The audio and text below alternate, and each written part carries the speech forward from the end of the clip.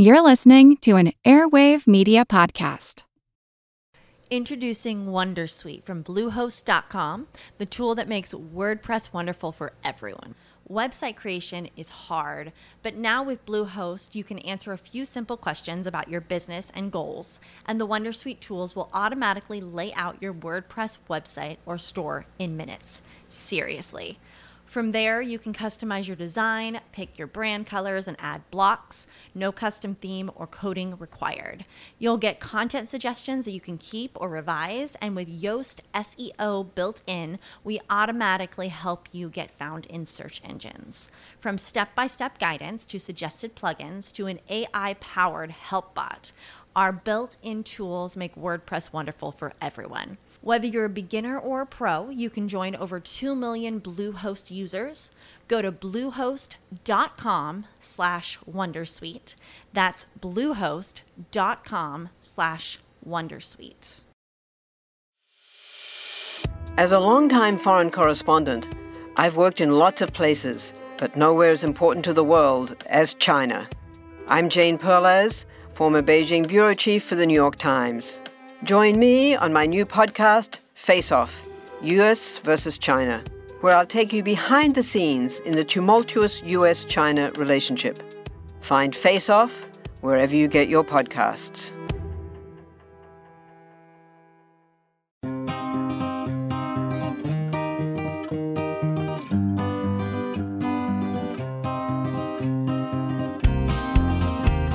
There's an element shortage affecting the world, and yet, as Gary here will illustrate, the law of conservation of mass would make you wonder why that is.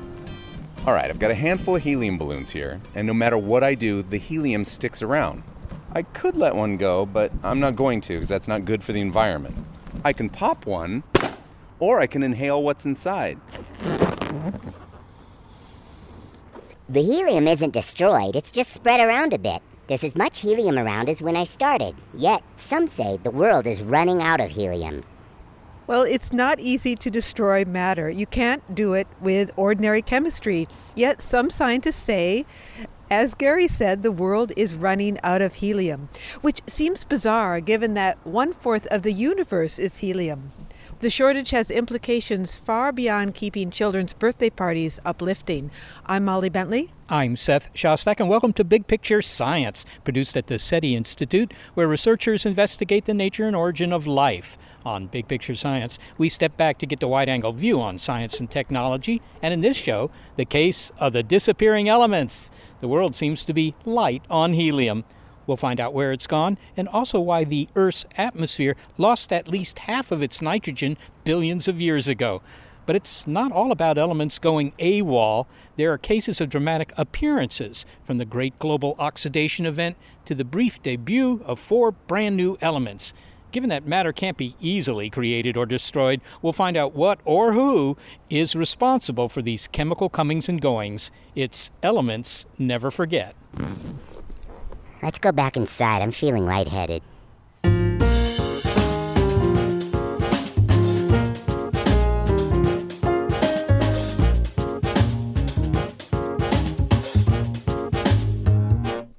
Sure, when you think of helium, you probably think of colorful party favors, but helium has been filling more than balloons for the vast majority of its history, which, by the way, began with the Big Bang. During the first 3 minutes of the universe, the Big Bang created hydrogen and helium, and, well, basically, that was it. It would have been a cinch to memorize the periodic table 13 billion years ago. I mean, there were only just 2 elements. Humans identified helium only in the 19th century, when a French astronomer measured a funny yellow line in the sun's spectrum, and he called this new substance helium, after the Greek word helios for sun. A year later, Russian chemist Dmitry Mendeleev published his famous periodic table of the elements with about 60 entries. Number 1 in the table was hydrogen, with 1 proton in its nucleus. Number 2... I'm number 2! I'm number 2! ...was helium. Helium is still being cooked up in stars. 1/4 of the universe is helium, and yet some scientists, such as Ina Vishik, a postdoctoral fellow in physics at the Massachusetts Institute of Technology, claim we're running out of it. If so, it's a serious problem because helium is necessary for some medical devices, such as MRI machines. Ina, there's been a back-and-forth public debate about whether we're running out of helium, and you took the time to respond to this concern directly on Quora.com and address questions such as, are we really running out of helium? What answer did you give to that? Yes, we really are. Well, elaborate. When you say we're running out of helium, I mean, I can still get it for my party balloons. Yes, you can, and I can still get it for my lab. But this is sort of an inherent issue. So helium, it's the second most abundant element in the universe, but on Earth, it's actually a scarce and non-renewable element. So all of the helium on Earth comes from radioactive decay of uranium and thorium. These are heavy elements that sometimes break apart into lighter elements, including helium. And this helium is then extracted from natural gas mines where it's found in very small percentages. And once it's released into the atmosphere, the atoms are so light that eventually they escape into outer space. Well, so what you're saying is that the helium that we, collect out of, gas wells or wherever we're collecting it from, that's helium that's actually been made inside the Earth as these heavy radioactive elements decay. Just natural radioactivity is making a little bit of helium? Absolutely. So the half-life of the most common isotope of uranium is over 4 billion years. So it takes a really long time to actually make the helium that we have on Earth. Well, why are you fielding these questions on a website? I mean, you obviously feel strongly about this problem. And is that because of a personal interest in helium, or simply the seriousness of the situation, just being able to do your own research? What is it that motivated you to go public about helium? Well, there is some personal interest. So for my own research, I use liquid helium as a cryogen, and that is one of its important uses. It is the element that can reach the lowest temperature of any other element. And its cryogenic uses are actually not just for physics experiments. Actually, the largest cryogenic use of helium is in magnetic resonance imaging. So when you go to the hospital and get an MRI, it is a superconducting electromagnet. And that device is cooled down by liquid helium. Well, let me ask you, how cold does that get? I mean, liquid helium, what temperature is that? So it is 4.2 Kelvin, which is minus 452 Fahrenheit. For comparison, that is just a tiny bit warmer than interstellar space.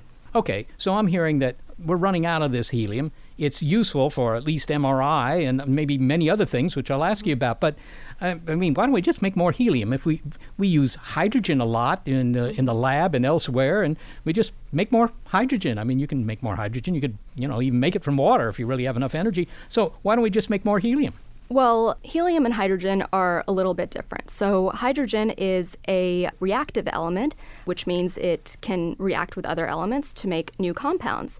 And a lot of the hydrogen that's on Earth is trapped in other compounds, such as water and hydrocarbons and all kinds of things. So helium is non-reactive. So it's always just helium. Once it's released to the atmosphere, it can't react with another element, and it just eventually escapes into space. Now, are we storing this helium in, big containers somewhere? Because clearly it's considered an important element. Do we store it somewhere? Yes, so we have been storing helium since 1960 in a Federal Reserve near Amarillo, Texas. But in 1996, this reserve was over $1 billion in debt, so they decided to basically sell off the helium. And that's where a lot of problems started. So as they were selling off the helium, this had a negative effect on the price, namely making it cheaper in such a way that doesn't reflect how scarce the resource is. So there was quite a big crisis in 2006 and 2007 where some glitches in the global supply caused the prices to spike, and because the reserve was being depleted, actions could not be taken to counteract that. So in 2013, Congress passed the Helium Stewardship Act of 2013, which made it so the government would play a role in managing helium resources, but it's controversial whether it's doing what it should. Well, okay, so the government is back in the helium storage business, to hear what you just said there. But can you give me some idea of, how much more do we need? I mean, obviously you could give me maybe a number in terms of how many cubic feet of helium we need or something like that, but I'm not sure that would mean much to me. But maybe you could say, as a percentage of the helium that we got stored in that storage tank, wherever it is, how much more do we need? Do we need another percent? Do we need twice as much? Do we need 1,000 times as much? So the way I would answer your question is, how many years do we have if we continue using helium at this rate, based on how much we have, both in mines that we know are there, in mines that we think are there, and also in storage. And we have about a century left. About a century. That doesn't sound very long to me. Let's get into the question of, what it's used for. I mean, we kind of touched on that. The MRI machines in hospitals, for example. What are other uses of helium? Well, helium has a number of very special properties. So we already talked about its property of being able to reach very low temperature, but its other important properties are, first of all, it is inert, it doesn't react with anything, and secondly, it is very light. So the property of being inert is perhaps the most useful one. So this is used in many applications where you need some sort of atmosphere that doesn't react with things. So, for example, when people weld metals, oftentimes they'll do that in a helium atmosphere. And for growing silicon materials and semiconductor materials, it's also used for that same property. Now, there are some researchers who are suggesting these days that the helium shortage is not only exaggerated, but we're not actually running low. There was a study conducted by researchers at Durham University in the U.K. suggesting that there are vast sources of it in the western mountains of North America. Well, that would be great if we, have an additional supply that isn't accounted for yet. But even if we have that supply inside the mountains, it's still a finite supply. Sooner or later, if we mine it and then use it and then release it to the atmosphere, it'll also be gone. Well, finally, Ina, how unusual is this element shortage? I mean, aren't there other things that we're running out of? I'm thinking of easily accessible quantities of things like zinc and copper and platinum, various rare earth elements. I mean, is the helium problem a fundamentally different problem than the one in which, I'm going to break into people's homes to steal their copper pipes? Well, it is in the sense that copper and platinum will not evaporate out into the atmosphere once it's mined and exposed to air. So in other words, you can lose the helium, but it's harder to lose the platinum. You can always recycle it. Right. Ina Vishik, thanks so very much for speaking with us. Thanks for having me. Ina Vishik is a postdoctoral fellow in physics at MIT. Helium has been a sought-after gas for industrial processes for a long time. In the 1930s, the Germans built 3 giant airships for international travel, and one of these, of course, was the Hindenburg. It was able to carry about 50 passengers in moderately comfortable accommodations from Europe to the United States. We all know what happened to the Hindenburg, suddenly bursting into flame while landing in New Jersey in May 1937. It was filled with highly flammable hydrogen gas, but in fact, the original plan was to fill these dirigibles with non-flammable helium. Now, if they had done that, well, we might not know the story of the Hindenburg because it would have landed safely. Well, why did the Germans not just fill it with helium? Well, unfortunately for the Zeppelin Company, the Americans, who controlled most of the world's supply of helium, were wary of the growing Nazi Party in Germany and wouldn't sell it to them.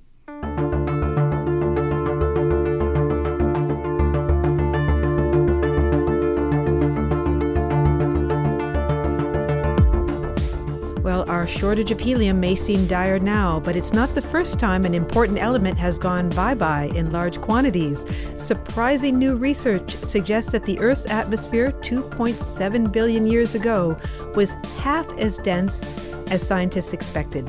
The case of the disappearing nitrogen next. It's Elements Never Forget on Big Picture Science.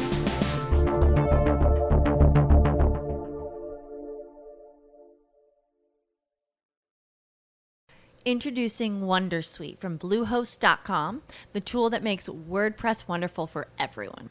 Website creation is hard, but now with Bluehost, you can answer a few simple questions about your business and goals, and the Wondersuite tools will automatically lay out your WordPress website or store in minutes. Seriously. From there, you can customize your design, pick your brand colors, and add blocks. No custom theme or coding required.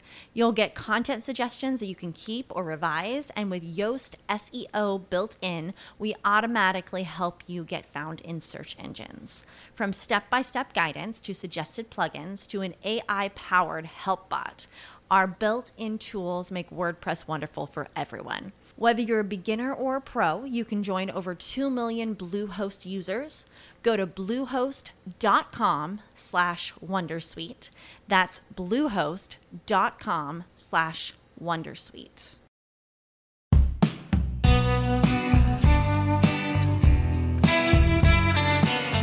Okay, it's one thing to have man-made helium shortages. Excuse me.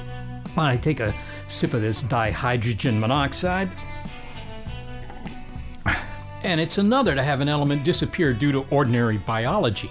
Individual blue-green algae, they're tiny, but when they join their billions of buddies, they're more powerful than market forces in making elements appear and disappear, as they did billions of years ago. I'm Roland Pease. I'm a science journalist with a particular interest in the origins of the Earth and the early Earth. And he has 2 stories to tell us. They involve elements disappearing and appearing in massive quantities. Both stories take us to Australia. There's a region in Australia, in Western Australia, called the Pilbara, which, along with one place in Africa, is the oldest remnant of a continent that's stuck up above the ocean waves. And it's been there now for 3.5 billion years. Thus, the area holds some of the earliest records of life and of the chemical processes related to it. Now, it's not a spoiler to give away the ending to the first story, as it's no surprise to anyone involved in the act of respiration. It is the production of oxygen. But it's still dramatic because prior to 2.3 billion years ago, our atmosphere had almost none. I went to a mine in Australia, absolutely vast mine. It's called Mount Newman, so I actually started off poking up above the ground. And the reason this mine is so interesting is it's just full of rust, iron oxide. And the story behind this rust is that in the ancient ocean, iron was pouring out into the water, but there was no oxygen around to react with it. And so it just sat there until little bits of oxygen leaked out from organisms probably at the bottom of the sea. And suddenly, in a matter of just a few tens of millions of years, all this iron pours out of the ocean, rusts down, settles to the bottom to make an iron ore deposit, which can be mined in the 20th century by guys with big shovels and big machines. But it's absolutely extraordinary how much iron and rust is actually in that mine, and it tells this extraordinary tale of when oxygen first appeared, in tiny traces even then, in the atmosphere. So it sounds like oxygen was doing to iron billions of years ago what it is doing to our cars today. So anyone who has a car and leaves it outside knows that over time it may rust, and that is the iron combining with oxygen. Ashes to ashes, rust to rust, basically. So it tells you that at some point oxygen appeared in our atmosphere. When? Do we know when? Well, this was 2.4 billion years ago. It's called actually the Great Oxidation Event, or even the Great Oxidation Crisis. One geologist I've been with said it was the worst mass poisoning in the planet's history, because life up till then was designed to live without oxygen. It was getting on perfectly fine, if you don't mind, doing all kinds of other things. And then suddenly this extraordinarily reactive gas that rusts your car also turns up. It was a poison, and like often happens with poisons, life had to find ways to deal with it. It had to find a way to detoxify itself, and that's what we sort of call a modern aerobic metabolism. Once it found a way to get rid of this energetic molecule, it suddenly realized, hey, this is actually warming me up. This is actually giving me power, which I can use to run everything else on my body. So organisms which worked out how to use oxygen which ends up with you and me and some plants that we like to eat, those things actually suddenly realise this is a way we can get ahead in the game of life. So the great oxidation poisoning event became actually a great moment of opportunity for life. Well, isn't this all hinge on PR? Because you could call it the Great Poisoning Event, but you could also say that oxygen is a very friendly chemical, that it likes to combine with other molecules, and it does so easily. It just likes to pair up. Why do you call it a poison? It depends where you are, Molly. It depends where you are. Just imagine if the atmosphere was 100% oxygen. This world would be a nightmare world. You go back 300 million years when oxygen levels were a few percent higher than they are now. Forest fires were really, really common compared to now. So it's very reactive, and it's much more reactive than most of the other gases and reagents that were available to life. So, the ones that could use it and control it did really well. I mean, it's the same as the Industrial Revolution. When you could control burning coal, you could actually make bigger steam engines and do lots and lots of work that poor old blokes with a handsaw just couldn't keep up. And what kind of organisms are we talking about? What was the life form back then that had decided to abandon its old ways of metabolism and, hop on the oxygen train? These weren't four-legged critters, were they? What kind of critters were they? There's a lot of argument even goes on about that, but no, it's not. They didn't have 4 legs, 2 legs, or even 100 legs like centipedes. These were single-celled organisms. It's pond scum of some sort or other. Probably the same stuff, similar stuff, I should say, to what you have in the ocean today. A lot of our oxygen comes from single-celled organisms in the ocean, soaking up sunlight, breaking down water, capturing carbon dioxide, and has been going on probably for 2.3, probably even maybe 2.8 billion years in some kind of traces. And if these organisms were to enlist their own PR firm, they might say, we prefer not to be called pond scum, but blue-green algae, perhaps? Cyanobacteria? Well, they would, but I say it affectionately. I like my pond scum. So you can thank that pond scum, the blue-green algae, every time you fill your lungs. Now, it's impressive enough that very simple organisms changed the chemical composition of our entire atmosphere once, but twice? In our second story, new research suggests that prior to the arrival of oxygen, algae had an earlier metabolic trick up their sleeves, had they had sleeves. In the basalt flats of Western Australia, scientists have learned something about what Earth's air was like billions of years ago. They examined the size of bubbles that had been trapped in ancient lava flows to determine air pressure way back then. Well, when they did so, scientists were taken aback to discover that the atmosphere in Earth's early years was less than half of what they expected. That means half the atmosphere had gone missing.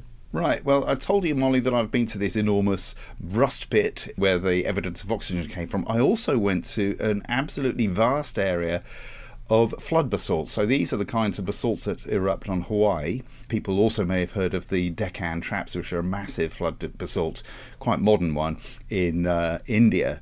But these were flood basalts that came out about 2.7 billion years ago. And the great thing is they could actually see that in places some of the basalts had actually erupted under water and other places they'd erupted just above water, which meant this was at sea level. That's the only place that could go.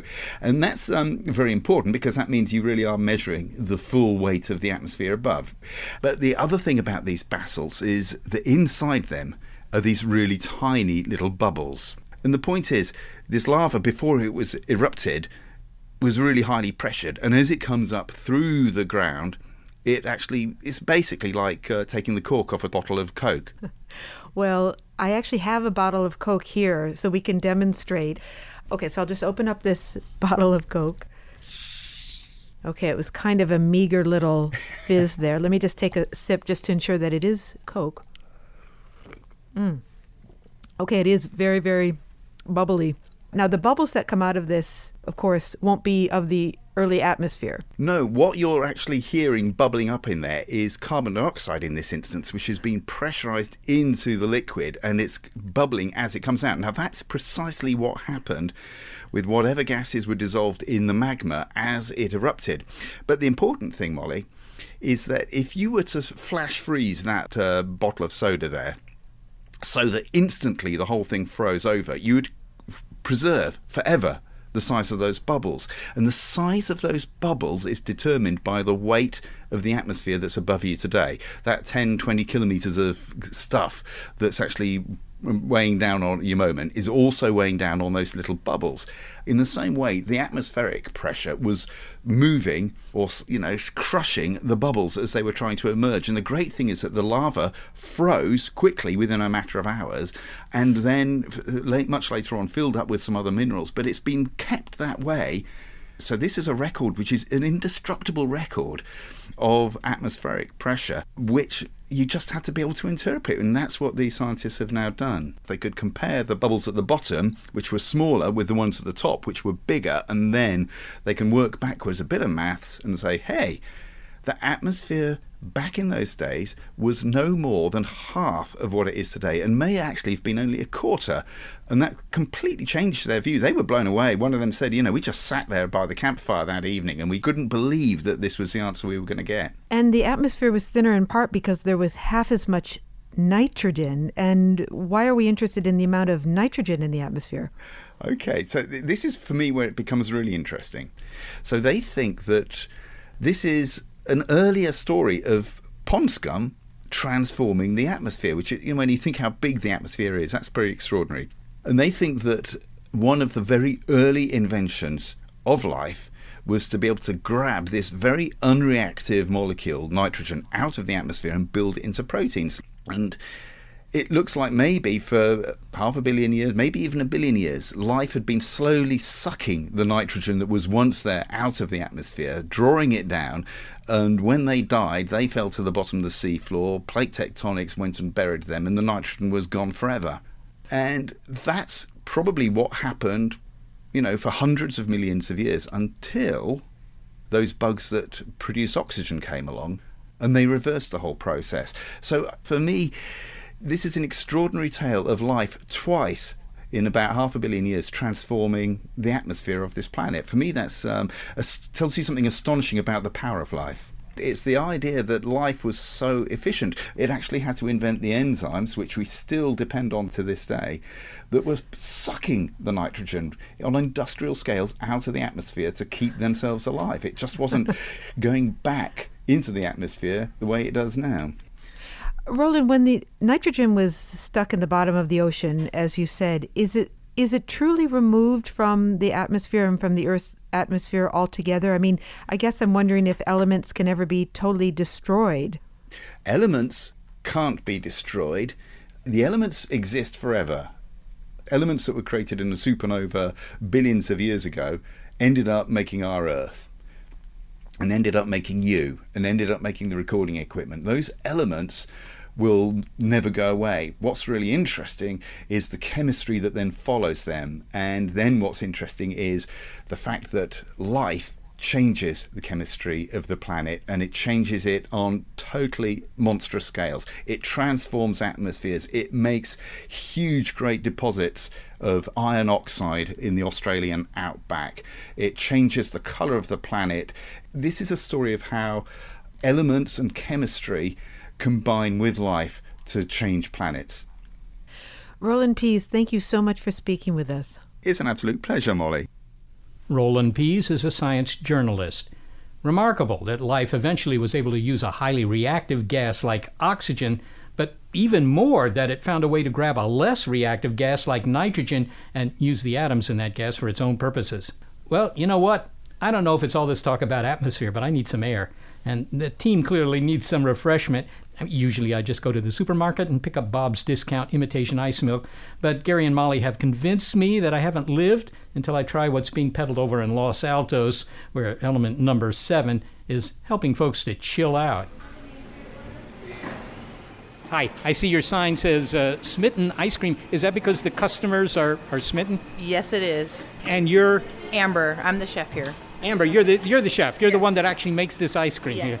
Okay, so we want to order 3 ice creams, but it's important for my colleagues that they know that the ingredients are locally sourced. I mean, is that true? Yes, it's true. We use all organic dairy here, and we get all of our dairy from Beretta Farms, so it's local. It's local. Okay. And what are you cooling them down with? I mean, there's all this vapor coming off the pot where the ice cream's getting mixed up. So what we do here is we do something called flash freezing our ice cream with liquid nitrogen. And basically what happens when we flash freeze it at negative 321 degrees, the ice crystals don't have time to grow. So our ice cream comes out really creamy and smooth. Smaller crystals. Smaller crystals, better texture. Okay. I wouldn't like ice cream that had crystals that were, I don't know, as big as my fist.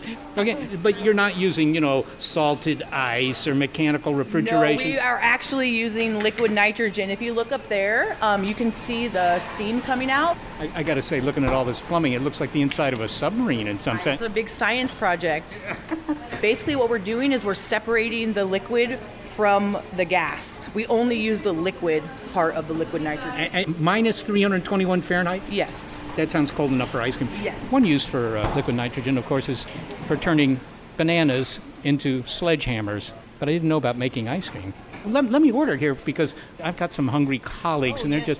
And so we want one strawberry white balsamic. Okay. And an Earl Grey with mixed chocolate chips. Earl Grey, that sounds like it ought to be hot. And for me, can I go for a cookie dough? That sounds... Yes, that's our most popular. Oh, is it? Yes. So basically what we do is we start off with the base. I make big batches in the back, and we put them in these. They're called carafes. So it goes in as... She's pouring a carafe, literally a carafe like, you'd find in the wine biz. We add the base for the strawberry, and then we add the strawberry compote. And she's adding it all into a big stainless steel cup. She's immersing some spinners into it. All right, so there's all this vapor coming off from this spinning vessel here as the liquid nitrogen goes down there and cools the dairy ingredients, which, by the way, you said were all locally sourced. But does your liquid nitrogen, where does it come from? Is that also locally sourced? Yes, it is. So, like I said, if you can also look in the back. We have a big tank that is back there, and basically all these tubes, and it just comes right to the machines here. Of course, that nitrogen, where that nitrogen came from. It probably came from a really big star that died billions of years ago. Does that worry you? Poor star. No, it doesn't. It's going to a good cause here. Everybody loves ice cream. Okay. If we run out of nitrogen, are you worried about that? Where's all this nitrogen going? So it evaporates. So we're only using the liquid. So basically, as soon as it hits the ice cream, it's just evaporating. You're not worried about breathing those nitrogen vapors? No, we breathe it every day. Yeah, you're okay. You're down with breathing nitrogen? I've been here for 2.5 years, and I haven't had an injury yet, so... No adverse nitrogen effects? No. Well, okay, and you're also not worried about running out of this stuff? No, we never run out of it. Well, I can tell you that, in the universe, the fifth most common element, it's nitrogen. Yes. So, if you work that out, it would be 30 million trillion tons of nitrogen in the part of the universe we could see. So that sounds like a lot of ice cream. Well, I'm looking forward to this. It's honestly the best ice cream I've ever had.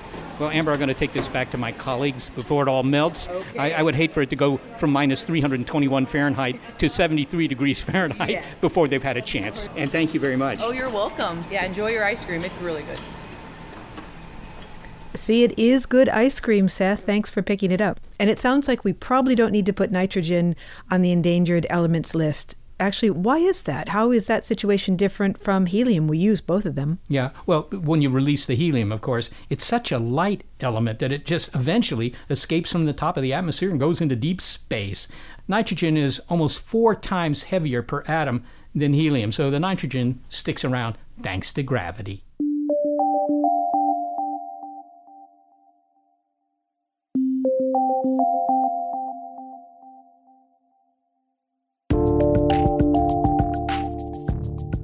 Now that you've become even more acquainted with nitrogen and oxygen, let's introduce some new members of the chemical club.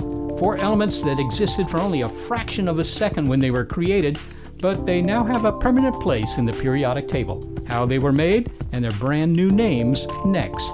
It's Elements Never Forget on Big Picture Science.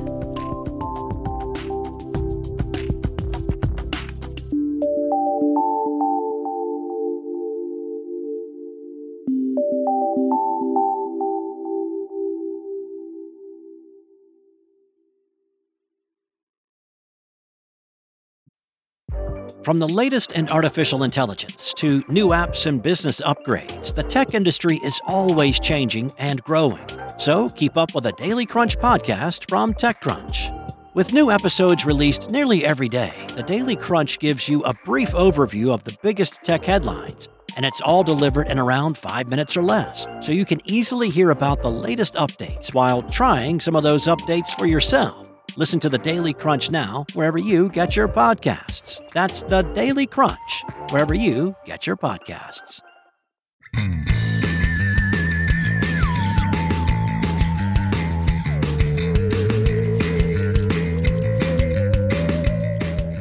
Okay, some more elementary history, Watson. Hang on a moment here while I shake some sodium chloride on my fries. Sodium and chlorine. Elements found by the chemist Sir Humphrey Davy about 200 years ago, although even our prehistoric ancestors knew about salt. It was their 19th century descendants, of course, who created a definition for an element as a substance that can't be broken down by chemical means into other substances, a kind of chemical equivalent of a biological species, and began identifying them: neon, cesium, molybdenum.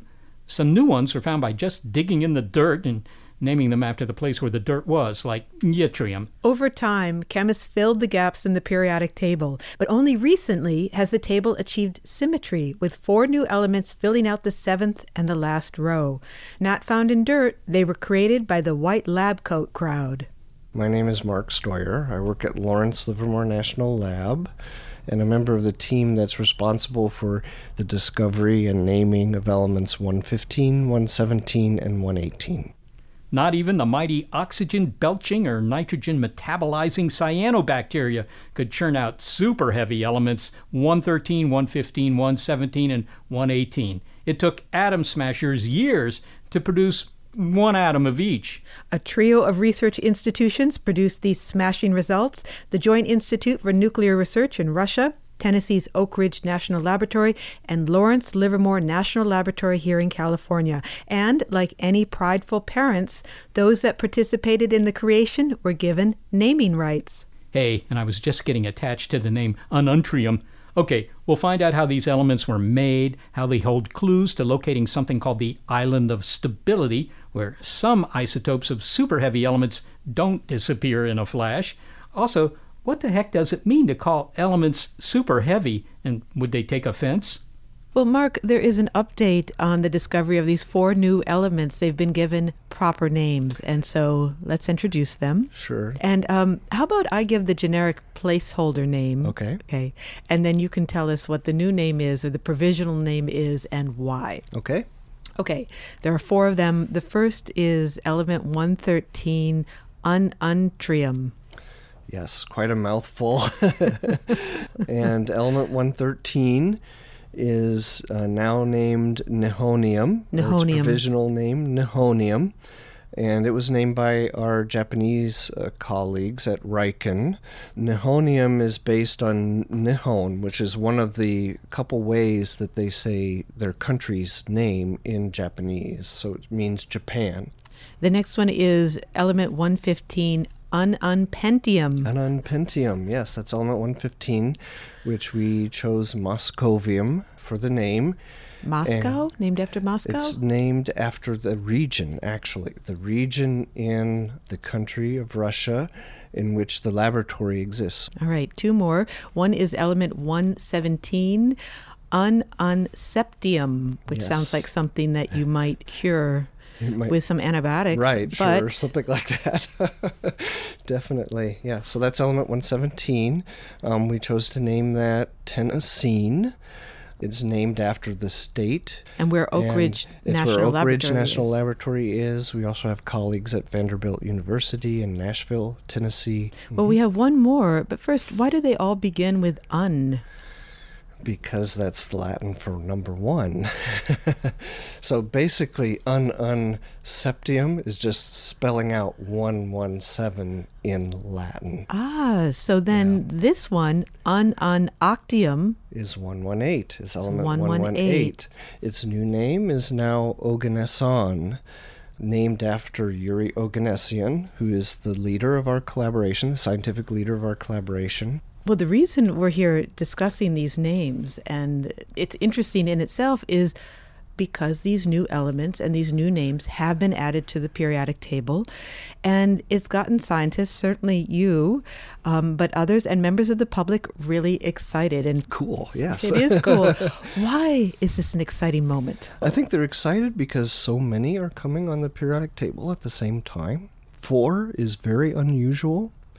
I think they're excited because it, as people have said, finishes off the 7th row of the periodic table. It's kind of symmetric now. Less like Swiss cheese. Less like Swiss cheese. It's exciting because we don't really know where the end of the periodic table is. It's one of the big questions. How far can you go? How many more elements are there? What are the limits of chemical stability? Now, the elements that you and the other teams discovered or created very quickly, which word would you prefer? We synthesized them. We made them in the lab. We made them for an instant. They don't last very long. So if we weren't approaching this island of stability, we wouldn't have been able to observe them. They wouldn't have lasted long enough for us to see. They're also characterized as super heavy elements. What's a super heavy element? It's one of the... Okay, so there are a variety of definitions for super heavy elements. Why are you laughing at that? Well, I'm laughing because it's just at the very end of the periodic table. We had heavy elements. We called some of the actinides heavy elements. So the next name after that was just super heavy elements. They're extra heavy. They're beyond some of the heavy elements. And it means? It just means that they're heavy. What does it mean to be heavy? It means that they have... lead is heavy, right? Lead is dense. Oh. Lead is a material that is dense. You can gather a bunch of lead atoms together, and you can feel that it's heavy, but it's dense. These, what it means is, super heavy elements means they have the most number of protons in the nucleus, right? So if we talk about the numbers, so numbers 113, elements 113 through 118, they have the most number of protons in the nucleus. Well, you and your colleagues made new elements, which raises the question of which elements need to be created or synthesized in the lab, and which ones are found in nature, and why? Okay. So the more general thing is that beyond element 92, roughly, the elements just decay. They don't have an isotope that is very, very, very long-lived or stable. This island of stability. So part of the reason for doing this, for trying to make new elements, isn't just to make, the next new element. It's to explore the landscape of neutrons and protons, and what combinations are going to be stable, what combinations aren't going to be stable. There has been a long-standing prediction since the 1960s of this island of stability. It's a region in the proton-neutron space in which the isotopes have extra stability. They may live for hundreds of years, maybe even longer. That's much longer than a millisecond. It's much, much longer than a millisecond. It's much longer than what we're seeing at the moment. But we're not on the center of the island, and that's the point. We're kind of on the western side of the island of stability, if you want to use... the western shore, the beach. Western shore, the beach, yeah. Mm-hmm. I would assume metaphors help a lot when you're discussing some of these abstract ideas, or at least when you're talking about dimensions that are very, very, very small. Right. You're exactly right. So we call it the island of stability.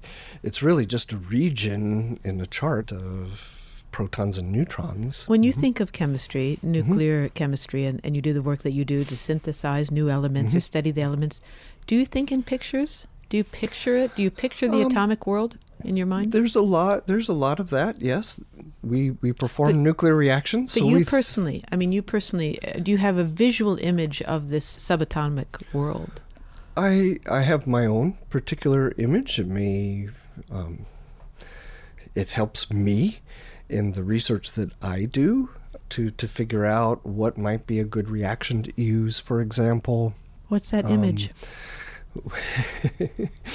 It's probably not a conventional one, but I like to think in terms of, if you think about colliding billiard balls or things like that, think about sticky billiard balls, because what we really are doing is we're taking one element, one nucleus of one element, and colliding it into another nucleus of another element, and hoping we get them to stick together and gradually decay so we can detect. The decay is actually how we detect these synthesized new elements. They have a particular fingerprint. The billiard balls are the nuclei, right.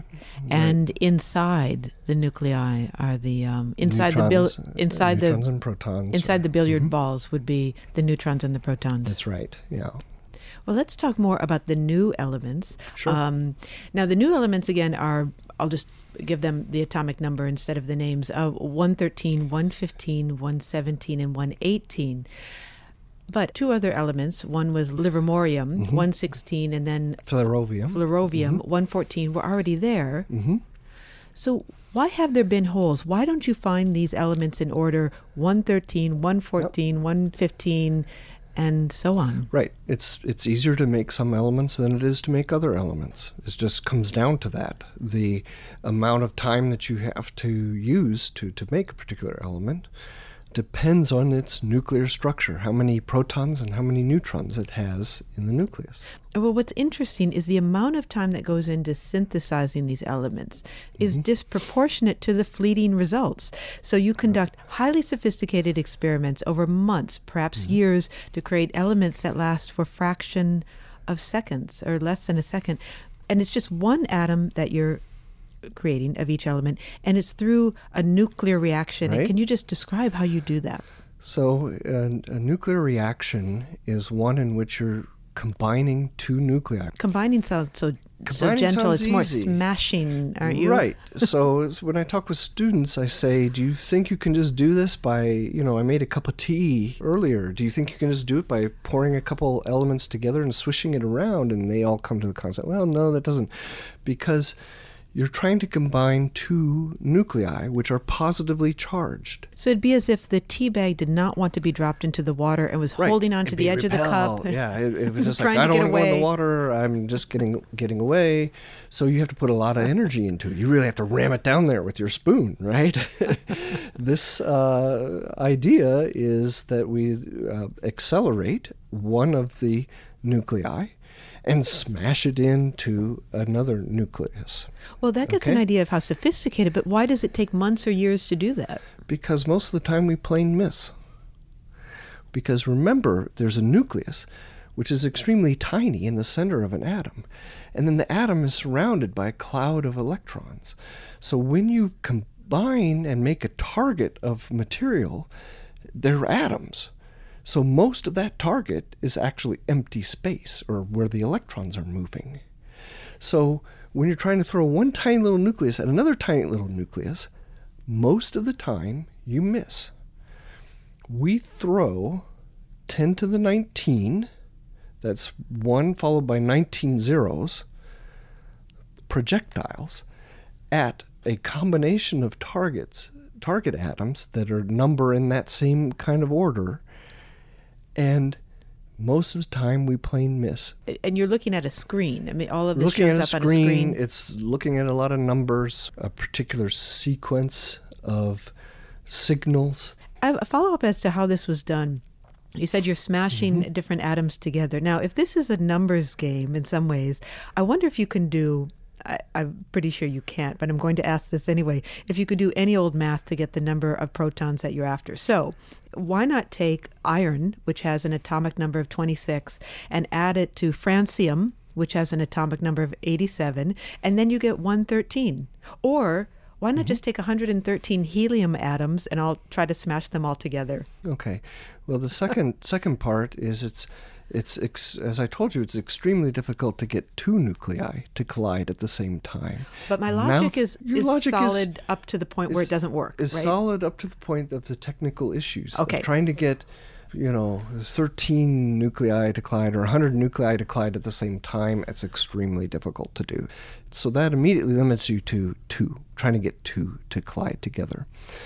Now, you can use more symmetric reactions like you suggested. That means the projectile and the target are closer together in their element numbers, in their numbers of protons and neutrons. Or you can go more asymmetric, where you use very light on a very heavy projectile.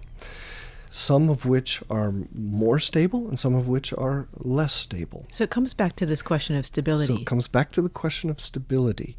In our case, we wanted to pick a reaction that would give us the most number of neutrons in the nucleus when we finished with our reaction. We used calcium-48, which is the most neutron-rich, stable isotope of calcium.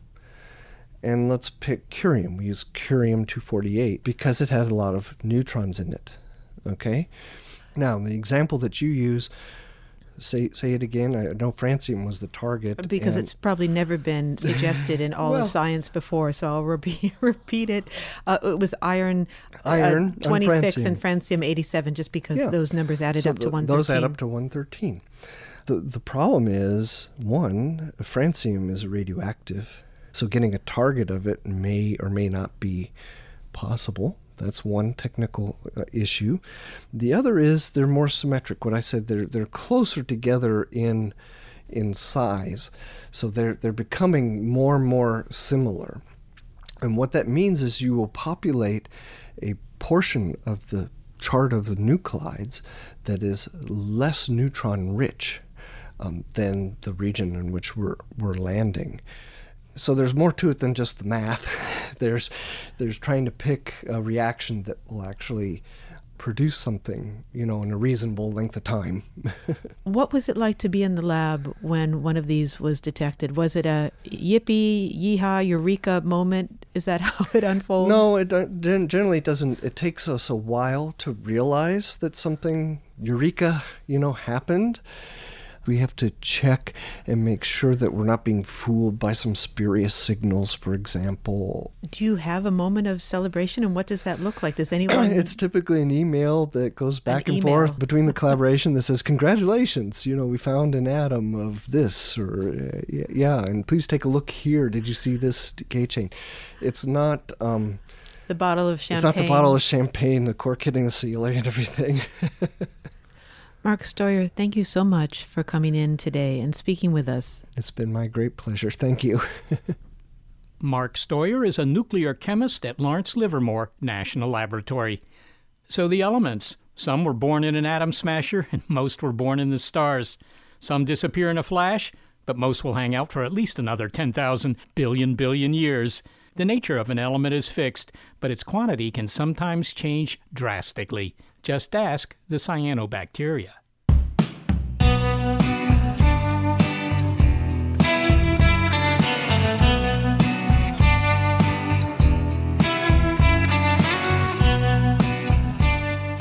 Well, it's elementary. We couldn't do the show without the production help of Gary Niederhoff and Barbara Vance. Also, thanks to financial support from Rena Shulsky-David and Sammy David, Big Picture Science is produced at the SETI Institute, a nonprofit scientific and education organization whose scientists study the origin and nature of life. And a big thanks also to our listeners. Your ears have been attuned to the episode Elements Never Forget. And if you'd like to hear more Big Picture Science, well, you'll find lots of episodes in our archive at bigpicturescience.org. And if you're a podcast listener but prefer listening to over-the-air radio because, there's always an element of risk that static will drown out the show, well, check out the listing on our website of radio stations that carry the program. And if your local station is not on that list, consider letting them know you like this show. And if you listen to our show via iTunes, we invite you to leave a review on our iTunes page. And to reach us directly with your comments, just be sure to throw in some faint praise and then email it all to bigpicturescience@seti.org. They've dropped ropes out of the nose of the ship, and they've been taken hold of down on the field by a number of men. The Zeppelin has landed safely. Another ho-hum day here in New Jersey. Oh, the banality! With Lucky Land Slots, you can get lucky just about anywhere. Dearly beloved, we are gathered here today to... Has anyone seen the bride and groom? Sorry, we're here. We were getting lucky in the limo and we lost track of time. No, Lucky Land Casino, with cash prizes that add up quicker than a guest registry. In that case, I pronounce you lucky. Play for free at LuckyLandSlots.com. Daily bonuses are waiting. No purchase necessary. Void where prohibited by law. 18+. Terms and conditions apply. See website for details. Get ready to geek out. The Wired Science Podcast explores all the latest and greatest in science. Everything from strange diseases and biological breakthroughs to interesting tech and mysteries in outer space. Listen to Wired Science today wherever you get your podcasts. That's Wired Science wherever you get your podcasts.